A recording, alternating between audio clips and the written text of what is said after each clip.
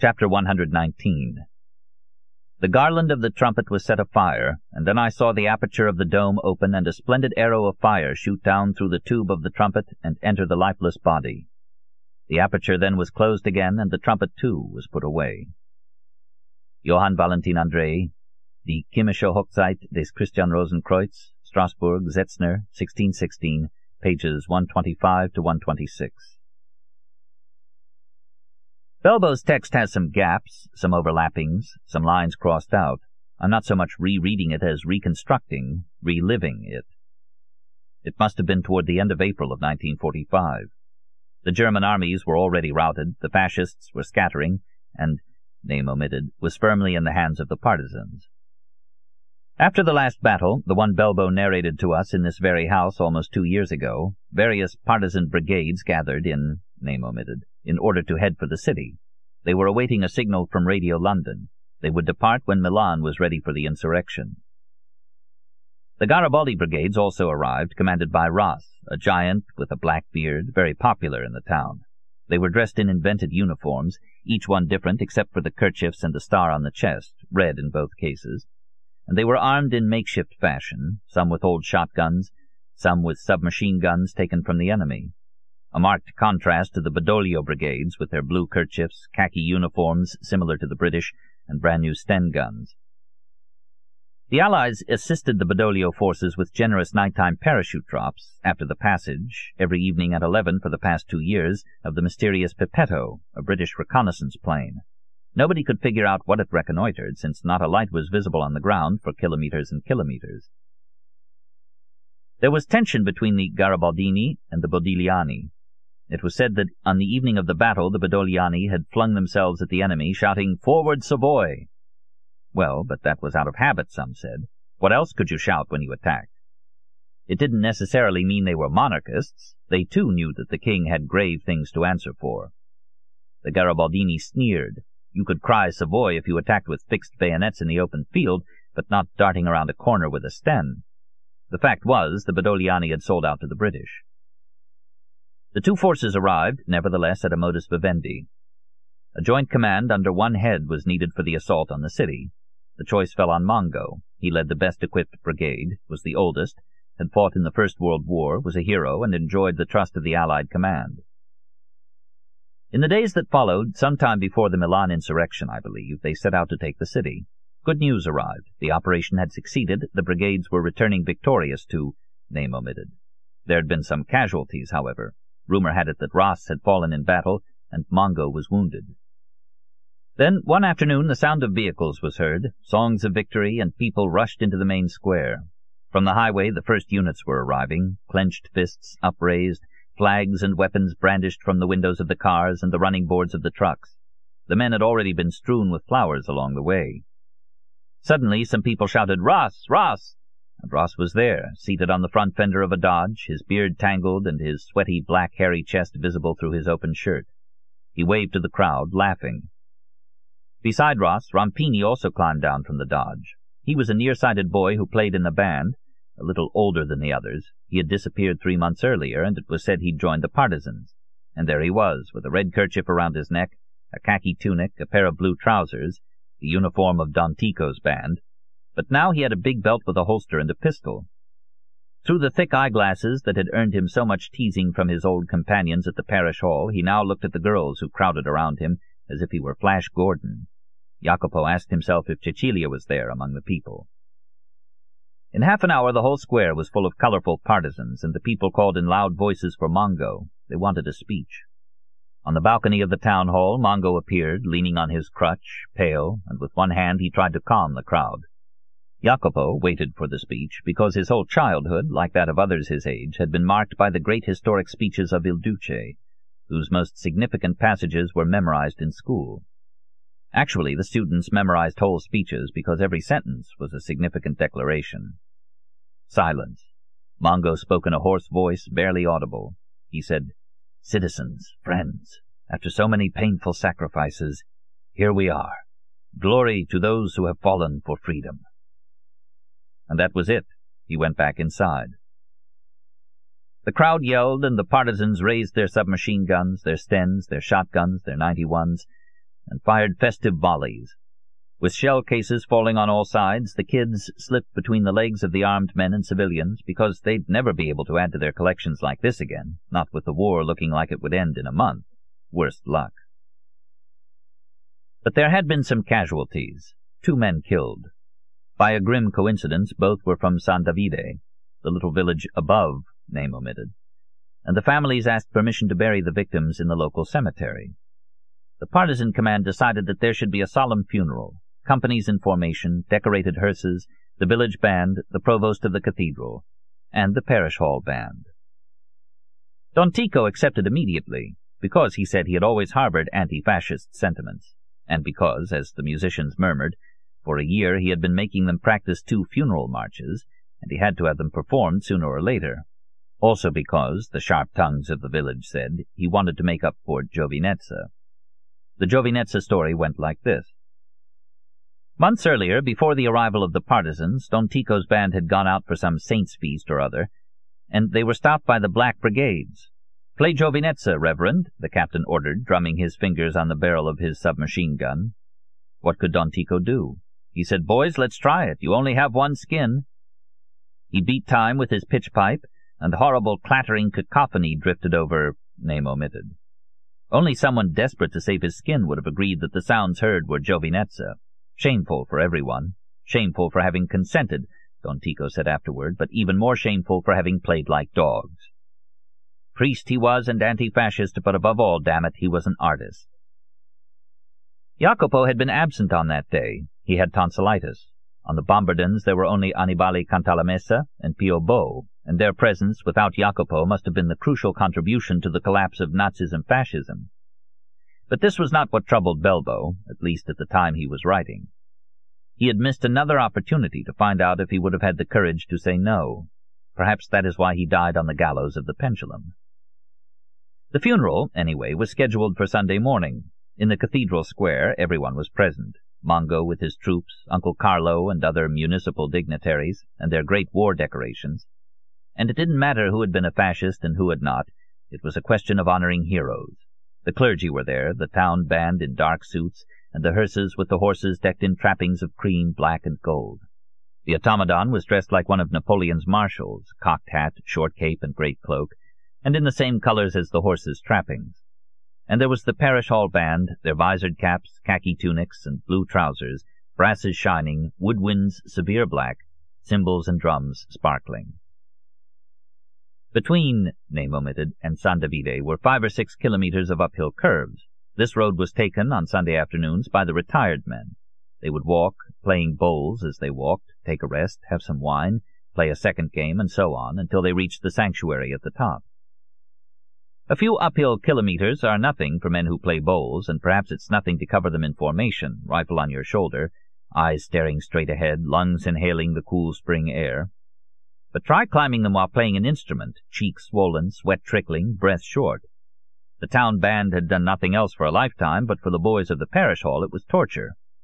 They held out like heroes. Don Tico beat his pitch pipe in the air, the clarinets whined with exhaustion, the saxophones gave strangled bleats, the bombardons and the trumpets let out squeals of agony, but they made it, all the way to the village, to the foot of the steep path that led to the cemetery. For some time Annibale Cantalamessa and Pio Bo had only pretended to play, but Jacopo stuck to his role of sheepdog, under Don Tico's benedictive eye. Compared to the town band, they made not a bad showing, and Mongo himself and the other brigade commanders said as much. Good for you, boys. It was magnificent. A commander with a blue kerchief and a rainbow of ribbons from both world wars said, "Reverend, let the boys rest here in the town. They're worn out. Climb up later at the end. There'll be a truck to take you back to—" name omitted. They rushed to the tavern. The men of the town band, veterans toughened by countless funerals, showed no restraint in grabbing the tables and ordering tripe and all the wine they could drink. They would stay there, having a spree until evening. Don Tico's boys, meanwhile, crowded at the counter, where the host was serving mint ices as green as a chemistry experiment. The ice sliding down the throat gave you a pain in the middle of your forehead like sinusitis. Then they struggled up to the cemetery, where a pickup truck was waiting. They climbed in, yelling, and were all packed together, all standing, jostling one another with the instruments, when the commander who had spoken before came out and said, "Reverend, for the final ceremony we need a trumpet. You know, for the usual bugle calls. It's a matter of 5 minutes. "Trumpet," Don Tico said, very professional. And the hapless holder of that title, now sticky with green mint ice and yearning for the family meal, a treacherous peasant insensitive to aesthetic impulses and higher ideals, began to complain. It was late, he wanted to go home, he didn't have any saliva left, and so on, mortifying Don Tico in the presence of the commander. Then Jacopo, seeing in the glory of noon the sweet image of Cecilia, said, "If he'll give me the trumpet, I'll go." A gleam of gratitude in the eyes of Don Tico, the sweaty relief of the miserable titular trumpet, an exchange of instruments like two guards. Jacopo proceeded to the cemetery, led by the psychopomp with the Addis Ababa ribbons. Everything around them was white, the wall struck by the sun, the graves, the blossoming trees along the borders, the surplice of the provost ready to impart benediction. The only brown was the faded photographs on the tombstone. And a big patch of color was created by the ranks lined up beside the two graves. "Boy," the commander said, "you stand here beside me and at my order play assembly. Then again at my order, taps. That's easy, isn't it?" "Boy," the commander said, "you stand here beside me and at my order play assembly. Then again at my order, taps. That's easy, isn't it?" Very easy, except that Jacopo had never played assembly or taps. He held the trumpet with his right arm bent against his ribs, the horn at a slight angle as if it were a carbine, and he waited, head erect, belly in, chest out. Mongo was delivering a brief speech with very short sentences. Jacopo thought that to emit the blast he would have to lift his eyes to heaven, and the sun would blind him. But that was the trumpeter's death, and since you only died once, you might as well do it right. The commander murmured to him, "Now." He ordered assembly. Jacopo played only do, mi, sol, do. For those rough men of war, that seemed to suffice. The final do was played after a deep breath, so he could hold it, give it time, Belbo wrote, to reach the sun. The partisans stood stiffly at attention, the living as still as the dead. Only the grave-diggers moved. The sound of the coffins being lowered could be heard, the creak of the ropes, their scraping against the wood. But there was little motion, no more than the flickering glint on a sphere, when a slight variation of light serves only to emphasize the sphere's invariability. Then the dry sound of "present arms." The provost murmured the formulas of the aspersion. The commanders approached the graves and flung each of them a fistful of dirt. A sudden order unleashed a volley toward the sky. Rat-a-tat-a-boom, and the birds rose up, squawking, from the trees in blossom. But all that, too, was not really motion. It was as if the same instant kept presenting itself from different perspectives. Looking at one instant forever doesn't mean that, as you look at it, time passes. For this reason, Jacopo stood fast, ignoring even the fall of the shell cases now rolling at his feet. Nor did he put his trumpet back at his side, but kept it to his lips, fingers on the valves, rigid at attention, the instrument aimed diagonally upward. He played on. His long final note had never broken off. Inaudible to those present, it still issued from the bell of the trumpet like a light breath, a gust of air that he kept sending into the mouthpiece, holding his tongue between barely parted lips, without pressing them to the metal. The instrument, not resting on his face, remained suspended by the tension alone in his elbows and shoulders. He continued holding that virtual note, because he felt he was playing out a string that kept the sun in place. The planet had been arrested in its course, had become fixed in a noon that could last an eternity. And it all depended on Jacopo, because if he broke that contact, dropped that string, the sun would fly off like a balloon, and with it this day and the event of this day, this action without transition, this sequence without before and after, which was unfolding, motionless, only because it was in his power to will it thus. If he stopped to attack a new note, a rent would have been heard, far louder than the volleys that had deafened him, and the clocks would all resume their tachycardial palpitation. Jacopo wished with his whole soul that this man beside him would not order taps. I could refuse, he said to himself, and stay like this forever. He had entered that trance state that overwhelms the diver when he tries not to surface, wanting to prolong the inertia that allows him to glide along the ocean floor. Trying to express what he felt then, Belbo, in the notebook I was now reading, resorted to broken, twisted, unsyntactical sentences, mutilated by rows of dots. But it was clear to me that in that moment though he didn't come out and say it. In that moment, he was possessing Cecilia. The fact is that Jacopo Belbo did not understand, not then and not later, when he was writing off his unconscious self, that at that moment he was celebrating once and for all his chemical wedding, with Cecilia, with Lorenza, with Sophia, with the earth and with the sky. Alone among mortals, he was bringing to a conclusion the great work. No one had yet told him that the Grail is a chalice, but also a spear, and his trumpet raised like a chalice was at the same time a weapon, an instrument of the sweetest dominion, which shot toward the sky and linked the earth with the mystic pole, with the only fixed point in the universe, with what he created, for that one instant, with his breath. Diotalevi had not yet told him how you can dwell in YESOD, the sephira of foundation, the sign of the superior bow drawn to send arrows to Malkut, its target. YESOD is the drop that springs from the arrow to produce the tree and the fruit. It is the anima mundi, the moment in which virile force, procreating, binds all the states of being together. Knowing how to spin this singulum veneris means knowing how to repair the error of the demiurge. You spend a life seeking the opportunity, without realizing that the decisive moment, the moment that justifies birth and death, has already passed. It will not return, but it was, full, dazzling, generous as every revelation. That day, Jacopo Belbo stared into the eyes of truth, the only truth that was to be granted him, because, he would learn, truth is brief, afterward it is all commentary. So he tried to arrest the rush of time. He didn't understand, not as a child, not as an adolescent when he was writing about it, not as a man who decided to give up writing about it. I understood it this evening. The author has to die in order for the reader to become aware of his truth. The pendulum, which haunted Jacopo Belbo all his adult life, had been, like the lost addresses of his dream, the symbol of that other moment, recorded and then repressed, when he truly touched the ceiling of the world. But that moment in which he froze space and time, shooting his Zeno's arrow, had been no symbol, no sign, symptom, allusion, metaphor, or enigma. It was what it was. It did not stand for anything else. At that moment there was no longer any deferment, and the score was settled. Jacopo Belbo didn't understand that he had had his moment, and that it would have to be enough for him for all his life. Not recognizing it, he spent the rest of his days seeking something else until he damned himself. But perhaps he suspected this. Otherwise he wouldn't have returned so often to the memory of the trumpet. But he remembered it as a thing lost, not as a thing possessed.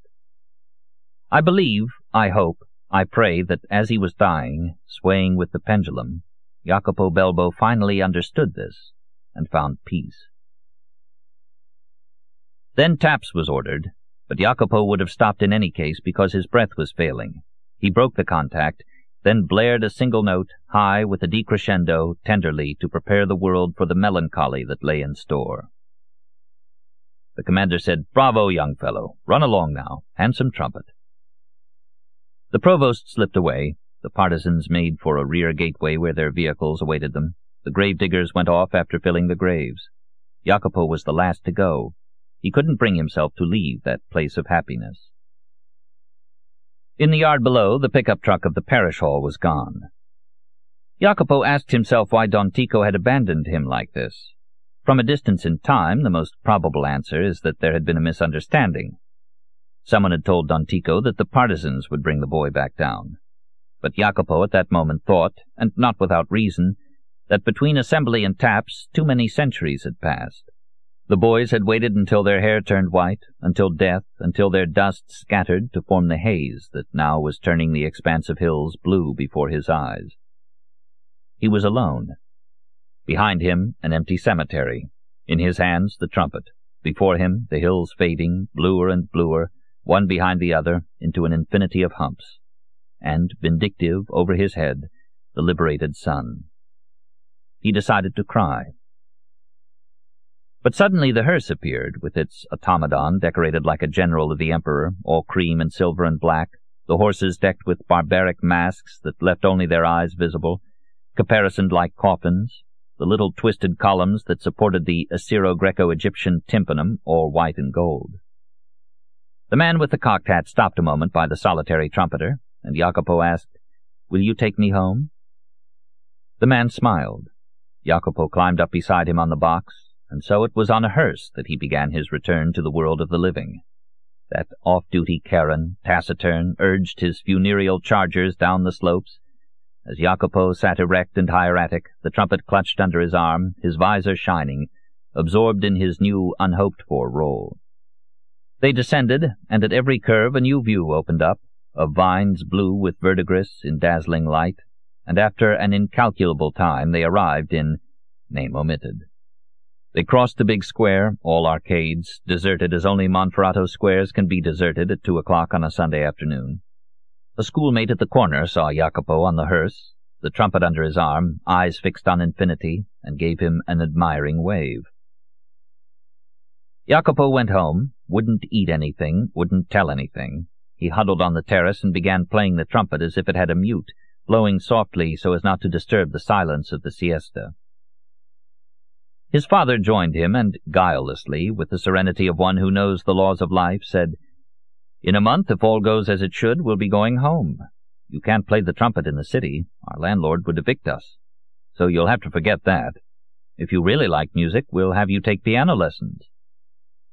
And then, seeing the boy with moist eyes, he added, "Come now, silly. Don't you realize the bad days are over?" The next day, Jacopo returned the trumpet to Don Tico. 2 weeks later, the family left, name omitted, to rejoin the future.